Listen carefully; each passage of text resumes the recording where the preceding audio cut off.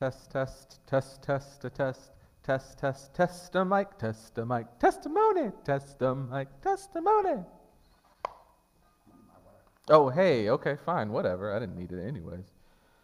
Good morning, abiding place. It is so good to come back, to be back, to come back, to be back in front of y'all. Y'all, I'm turning that way. I'm going that way. People say I need to be more polite, so I'm just going to start talking in a fake southern accent. And people think that'll make me more polite. Maybe it can be as blunt, but with an accent, and people will take it. I don't know. Let's see.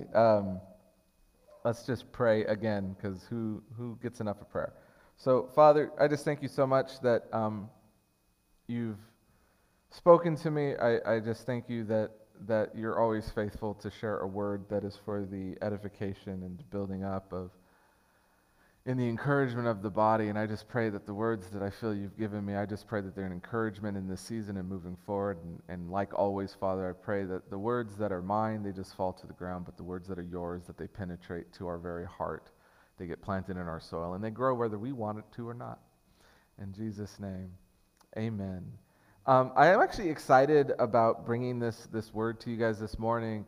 I would really actually encourage you guys to listen to this message, but also go back last week and listen to Charlie's message, and then also go back 2 weeks ago and listen to Joel's message, because I think unintentionally there's been a theme, and I think we're all hitting facets of a topic and a theme, and I think it's a really good refresher to go back and listen to those or watch those messages, because they're available on our website, the video as well.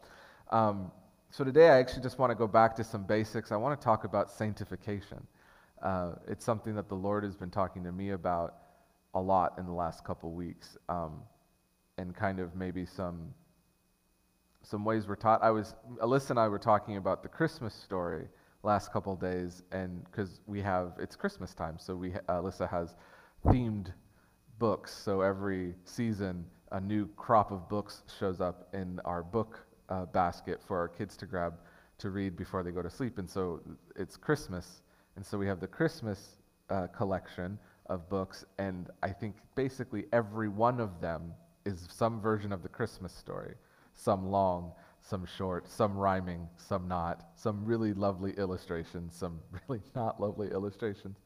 And so, just about every night, one of our kids is grabbing one of these Christmas stories and we're reading it. And you guys all know me, I'm a stinker. So I read the story and I correct the story.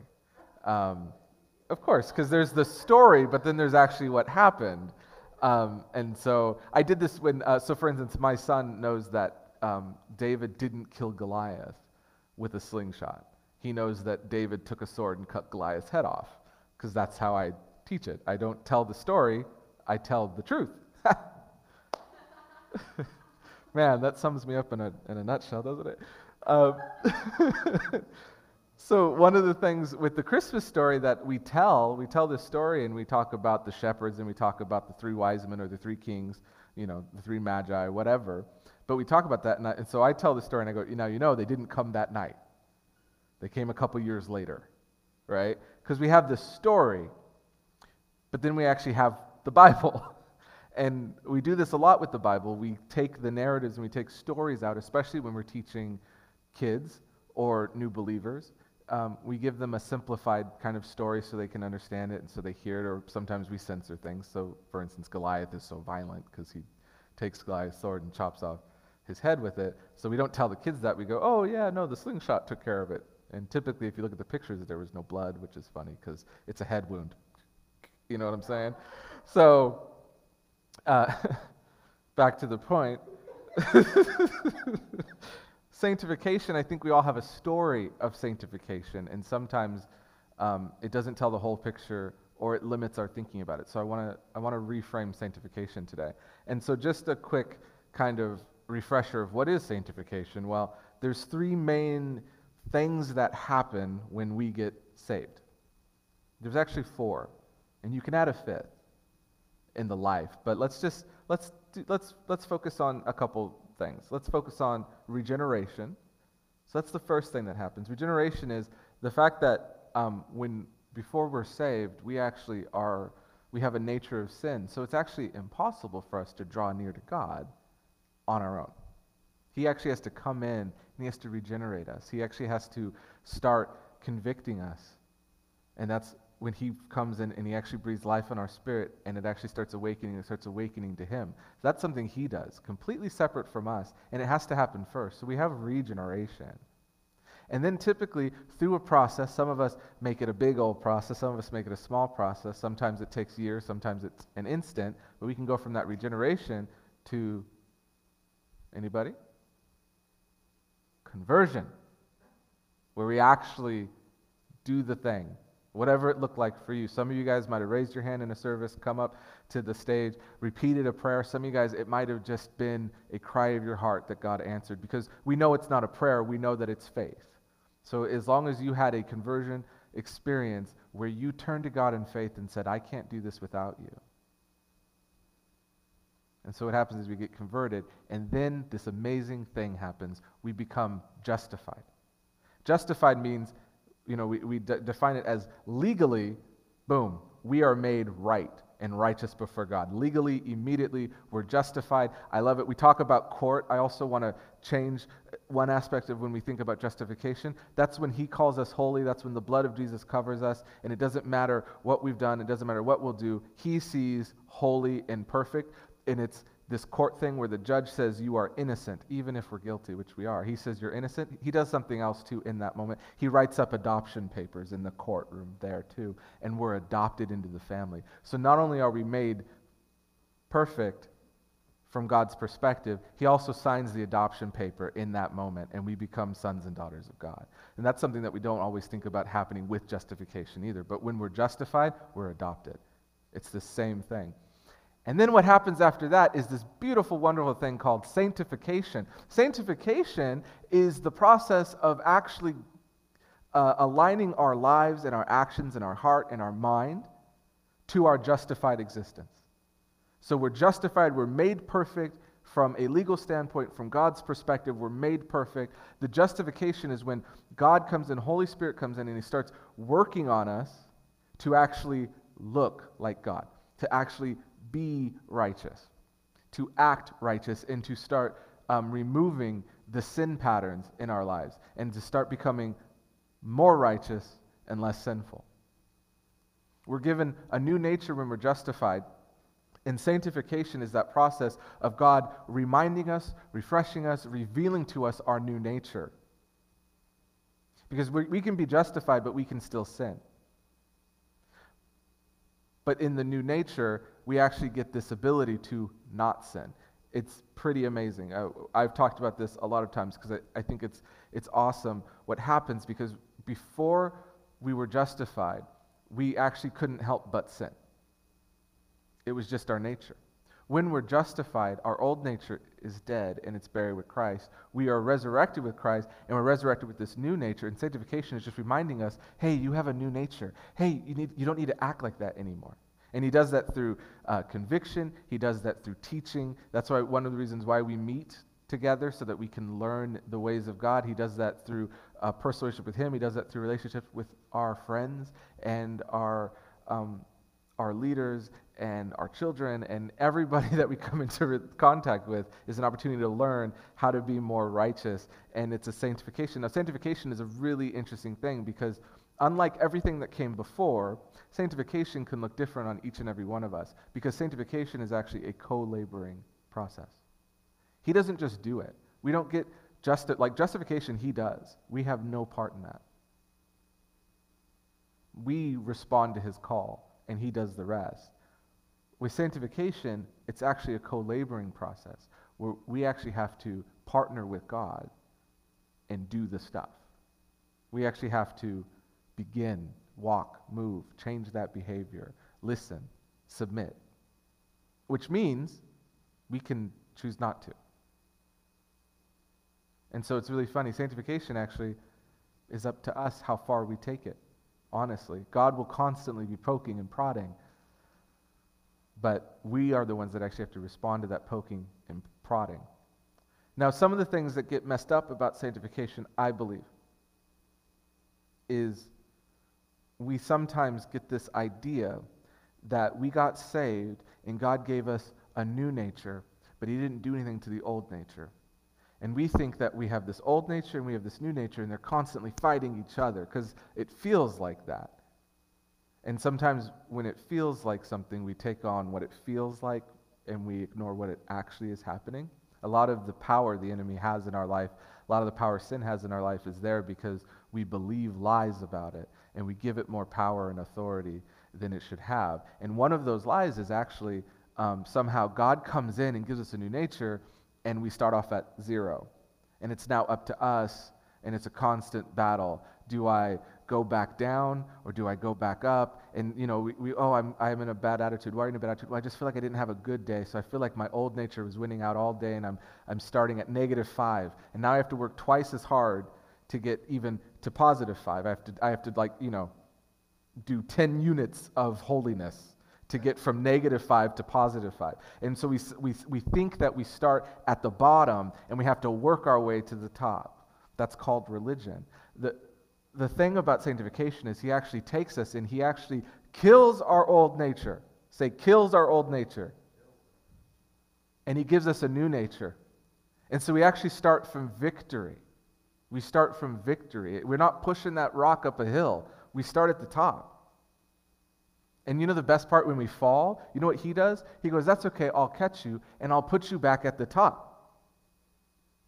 So we actually start from victory. So this sanctification process isn't actually this long, hard slog where I'm just dragging this rock up this hill and I hope I can get close to the top before I die. It's not that way. But we think of it that way because we think that our old nature is constantly battling, and it's not.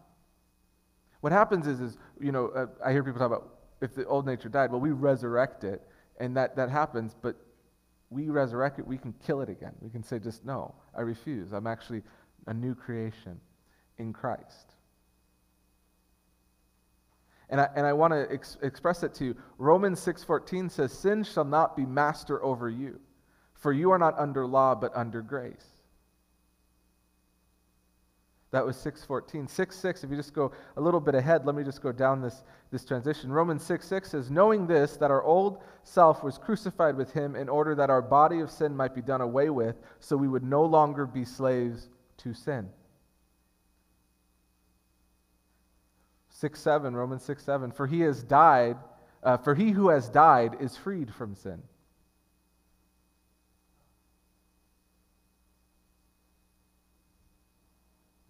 We've died. We've died in Christ.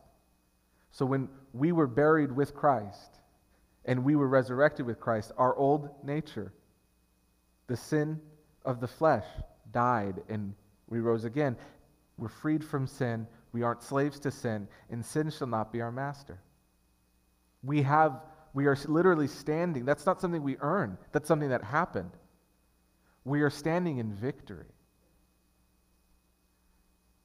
And we partner with God. And the awesome thing about it is, I just had a conversation with a friend of mine, and they got upset because I gave some constructive criticism, and they got upset.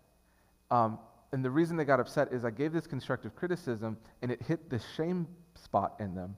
And they were feeling all the shame, and they wanted me to rescue them, and I didn't. And so that led to a kind of a charged interaction because I was supposed to rescue them from their shame. The amazing thing is, in the process of talking through it and being honest about what was going on, I remember that conversation switching when I had the revelation, oh, you are dealing with shame, and you're upset at me because you feel like I'm causing the shame and I need to rescue you from it. And I'm not going to do that. You need to go to God. You need to free yourself from that. I didn't cause it. I can't save you. And the person got that and clicked. Because this amazing thing of we build up sin. We do this. We have a sin problem, I say.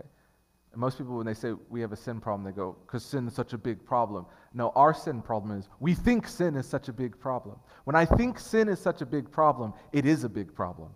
When I realize it's not a big problem, it's a completely solvable problem. It's a problem that has been solved for me, and I just have to align my thinking and my mindset that this is not this big problem that is towering over me. It's not a Goliath. I don't actually have to be David in this scenario, because it isn't a giant. My sin isn't a giant. My sin is actually this little thing down here. And it convinces me that it's this massive thing. It might cast a big shadow, but it's actually this tiny little thing. And if I can adjust my mindset to that of God, to have a heavenly perspective on my sin, suddenly those patterns in my life are fixable. Because I can partner with Him, I can partner with Him and others, and I can actually beat this. And it's not this crazy hulking monster. And I actually start from victory. I don't start from ground zero. I'm not a weakling that has to build my muscles up for years before I can face the bully. I'm already at the top of the mountain.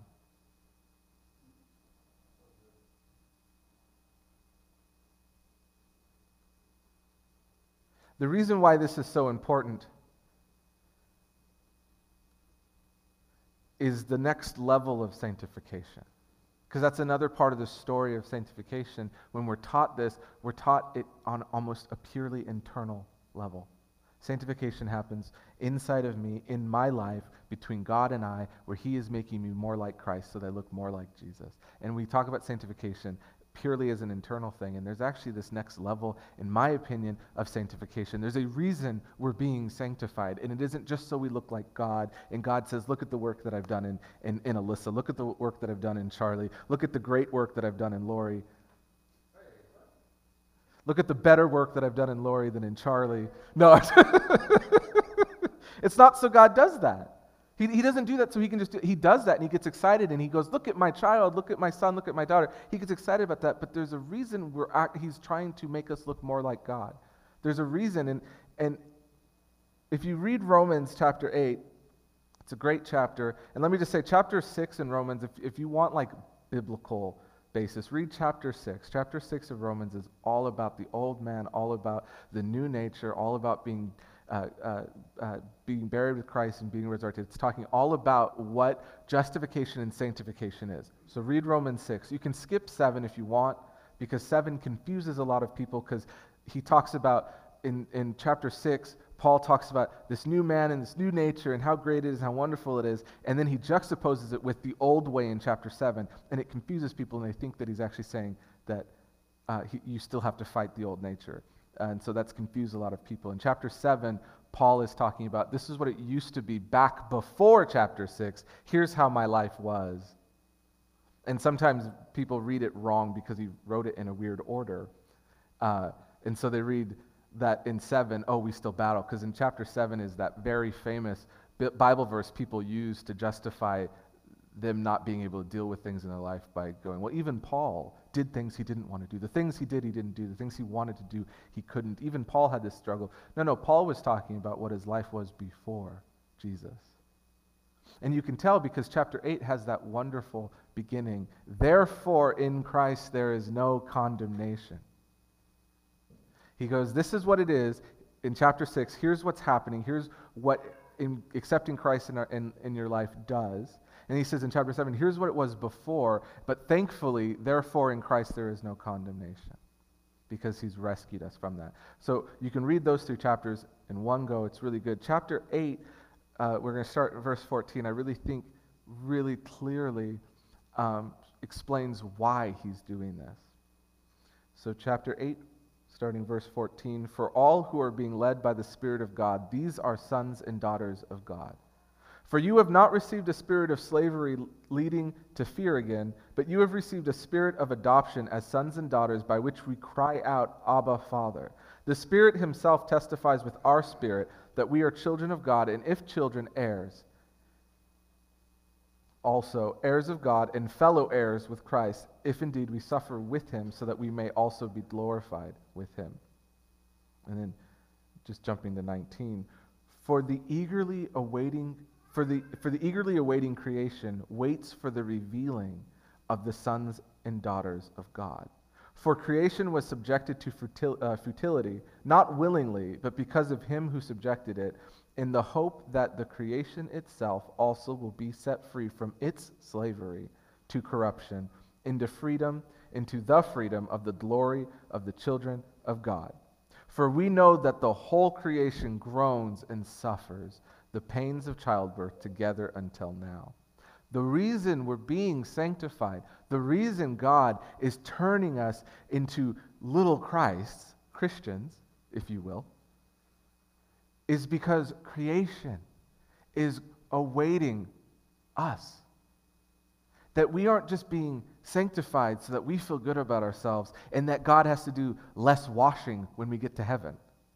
We are actually getting sanctified so that we enter this world that is crying out for us, and that we help free it from its corruption. So when we gather and we sing songs to God and we pray and we listen to a message and we feel the warm fuzzies and we go away and our world outside the walls isn't being changed, isn't being affected, isn't being transformed, I feel like we're getting half of it. We're getting half of it. Because the other half is the inner change that I have in my life is supposed to start being reflected in the world out there, in the systems and in the people out there. And the fruit of that is I should see more people joining the family of God. The fruit of it is I should see the areas in my life, my workplace, my family, my neighborhood should start looking more holy, should start looking more righteous, should start showing more love.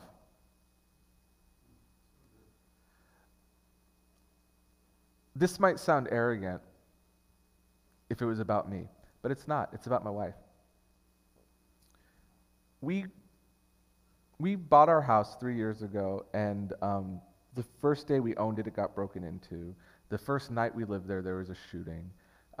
There's been multiple shootings around our neighborhood. We love our house. We actually have a really great stretch of neighborhood, but it's around a little bit of a rougher part of town right now. Now, we know that's changing for various reasons. One is we're praying. Two, I also have looked at some of the plans the city wants to do in the area. But we're praying and we are trying to be a godly influence in our neighborhood. We have 4 strip clubs around when we moved. We had 4 strip clubs around our neighborhood. 2 of them have closed since we moved in. I'm praying for the other 2. My wife, I forget what happened. Something happened and a neighbor, or what was it? There was an outpouring of generosity from our neighbors. There has been. This year has been this year. I mean, 2020 is a dumpster fire. We can all agree to that. But just also for us personally, we had a child, which wasn't a dumpster fire. That's been amazing. But we had a leak in our leak in our kitchen, so our kitchen was completely redone, and our floors were redone, and we were several weeks in 2 stretches, several weeks outside of our home, and then back in our home, but without running water. And we've had a lot of things going on. We had a COVID scare. We were exposed, so we were in quarantine for a while. And there was this outpouring of love from our neighbors, just of support and wanting to help. And I mean, in one day, we had every neighbor that we know offered to go buy groceries for us. We had people dropping stuff off at our house. Just even this week, my wife was super touched because some neighbors down the street gave us, just text her and said, "Hey, we have some wreath making stuff. Would you like it? Would you make a wreath?" And normally they sell this, but they're just giving it. And I remember looking at my wife and going, that's the fruit of what you're doing in the neighborhood. Because my wife goes on walks and says hi to people, and our kids go hi, and they're polite. You know, if someone comes up to the door, they knock on the window and wave. And there's just this friendship and this network that my wife has done. I'm giving my wife credit because I don't do anything. I say hi, and I talk to the husbands, and the women are the ones who are just creating this network of support, and we buy each other things, and I'm going to the store, do you need something, right? But it's because we came here and we said, we are going to make this neighborhood a neighborhood of love, a neighborhood that supports each other. And our actions and our prayers, and especially my wife, I'm bragging on my wife right now, has been making that real. Because if there's something different about us, if being a Christian means anything, we need to see it reflected in our world outside of our Christian world. We can't just huddle together and go, well, we'll just do it here. We'll just be righteous here. We'll just be loving here. We can't do that. We're a city on a hill. And you can't put that under a basket. It's wasted. If we're called to be a light, you can't hide it. And so it's been such a blessing seeing that happen, and really watching my wife grow. And that's what I'm talking about when I say the world is hungering. It wants the sons of God, the sons and daughters of God revealed, because when we are revealed, we are loving, we are compassionate, we're moved. When Jesus was on earth walking on this planet, almost everything he did was a reaction of compassion and of love. And people got healed, and everyone that had a need got met because he was moved with compassion, and he had the tools and the power and the resource to touch that need. And so we need to do that. And so to start moving beyond just having a focus of internal sanctification, to actually look and go, what does it mean to pursue internal sanctification, but external sanctification as well? What does that look like? There's a couple things we need, I just want to hit on about things we need to start praying into, mindsets we need to start shifting. The first one, and I think this has been a key in this last 3 weeks, it's humility. We need to be humble. We need to say, I don't have the answer. We need to stop approaching people with love and saying, or with truth and saying, I can't love you until you embrace my truth. We need to start coming to people with love and be humble enough to go, I feel like I know the truth. I might not know the whole truth. And in some ways, it doesn't matter as long as I show love. Because if I have truth but not love, it's worthless. So we need to be humble enough to let God start challenging us, to let God start teaching and training us in how do we make this internal reality external in our areas. And that's what's kind of motivating Charlie to go, I want to see more spontaneous moments of joy. It's so funny. I am a contrarian, so Charlie talks about the number one manifestation would be laughter. And I'm like, no, it wouldn't. Of course not. Like, it doesn't have to be laughter, right? That's what I do internally. And then I was like, but wait, what's the number one internal reality of Charlie? If he was trying to take that internal reality, that internal feeling of the presence of God and make it external, I do believe the number one manifestation would be joy. Because that's what is internally in Charlie. That's what he's built in Charlie. And so when Charlie goes, I want more of you externally, that would probably be what comes out. It doesn't have to be for you. That isn't necessarily your internal structure that God has been building.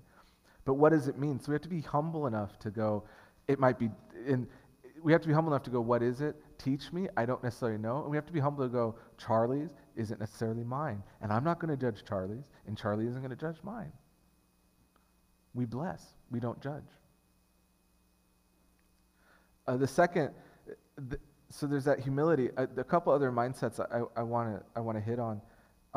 The first one is creation is subject to corruption just like we were. People outside are subject to corruption just like we were.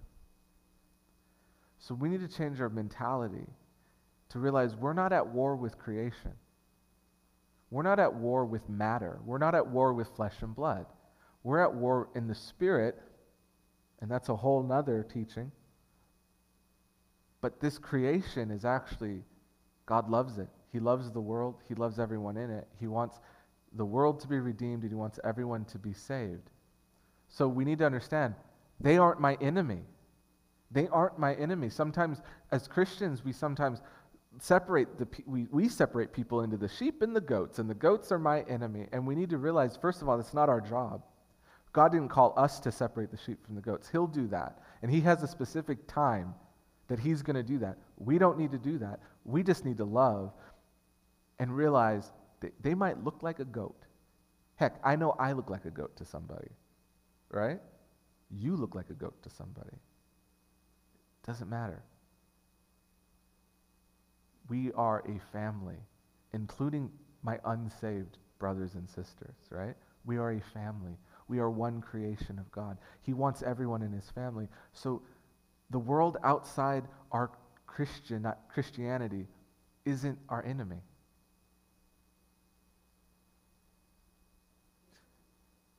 So if they aren't our enemy, What are they?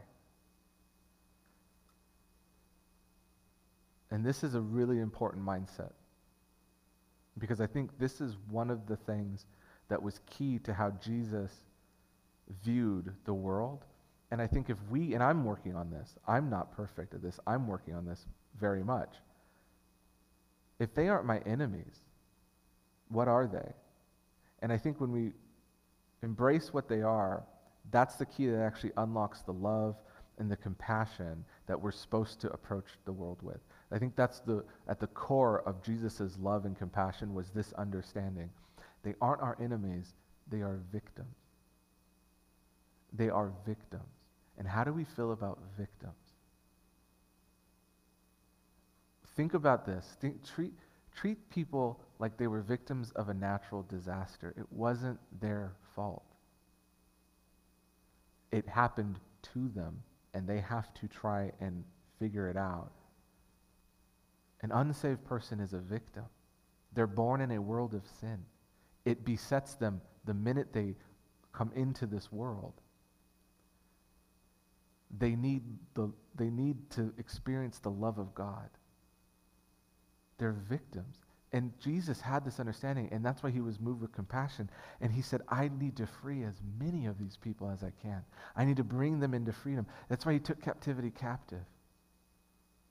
That's why he has the keys, and he gave them to us. And he said, go out and free as many people from this captivity, from this bondage. We're no longer slaves to sin, but everyone out there that has not accepted Jesus is.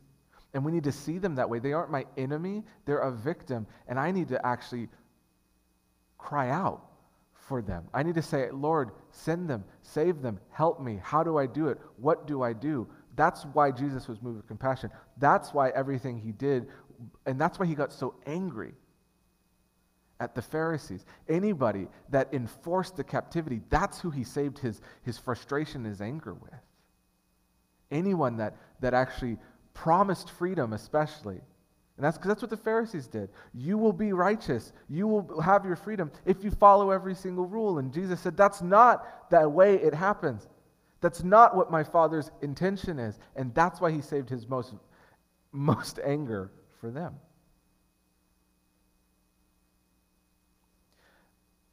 At Guy's group, I'm giving people credit. This is good.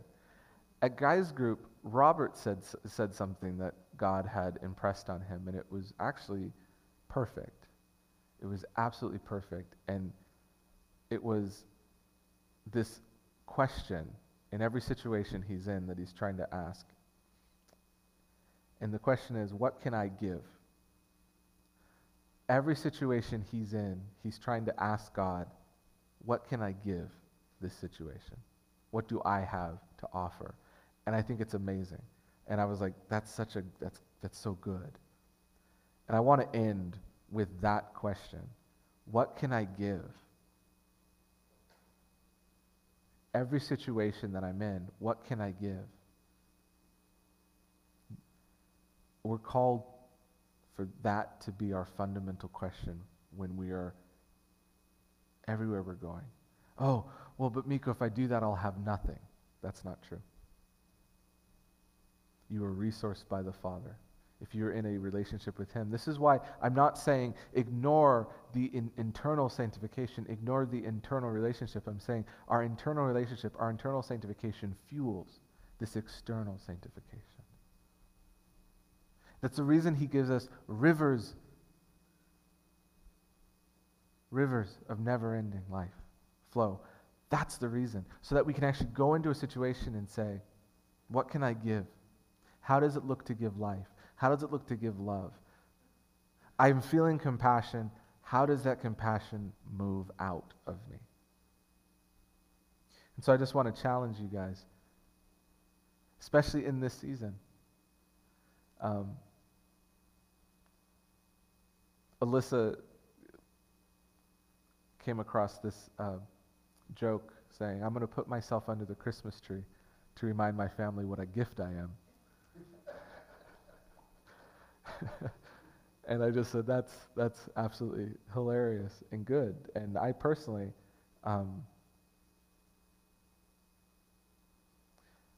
I feel like the Lord is saying, I've put myself under the tree this season. I want you to rediscover what a gift I am. And it's not just a gift for us. It's not just a gift for us. Have you guys ever gotten the gift that you're like, this is for me and it's for what I wanted, but the actual primary purpose will be to bless somebody else? And those sometimes, the older I get, the more those gifts are the best gifts. Like I'm pretty sure, she's not in the room, I'm pretty sure I'm getting a skillet for Christmas. Pretty sure. If I don't, it's fine. But I'm pretty sure I'm getting like a really nice skillet. Okay, that's not for me. Like, I mean, it is. I'm going to love using it. But what am I doing when I'm using it? I'm making my family food, right? Like, they get blessed. Jesus is that kind of gift. Like, I get, huh? Who is? Uh-oh. Oh, well. That's the kind of gift Jesus is, right? He's the gift that we get blessed by it, by him, but we also bless others with it. So, Father, I just pray right now that you would just reveal yourself to be this awesome, amazing, wonderful gift, but not just for us. Father, I just pray that you would begin to start transforming and renewing our minds so that we would begin to view this world and we begin to view the people in it as something that's worthy of being saved, as victims who are under persecution and bondage, and that you are empowering us to go and free them. And Father, I just pray right now that you would bless us. Father, I just pray that any stress, any worry, any sadness, and just you would come in and you'd fill it. And I just pray that this season would be a full season. It'd be a full season of you, that we would feel you, that we would sense you, that we would see you in ways that we haven't before. And I just pray, Father, I just say thank you so much as we are moving towards the 25th, where we celebrate the ultimate gift that you have given us. I just thank you so much. And I just pray that you would make us worthy, that you would transform us, that we would submit to your process and you would transform us. Just like you sent Christ, Father, you would send us as gifts into this world. In Jesus' name, amen. Merry Christmas, guys. God bless.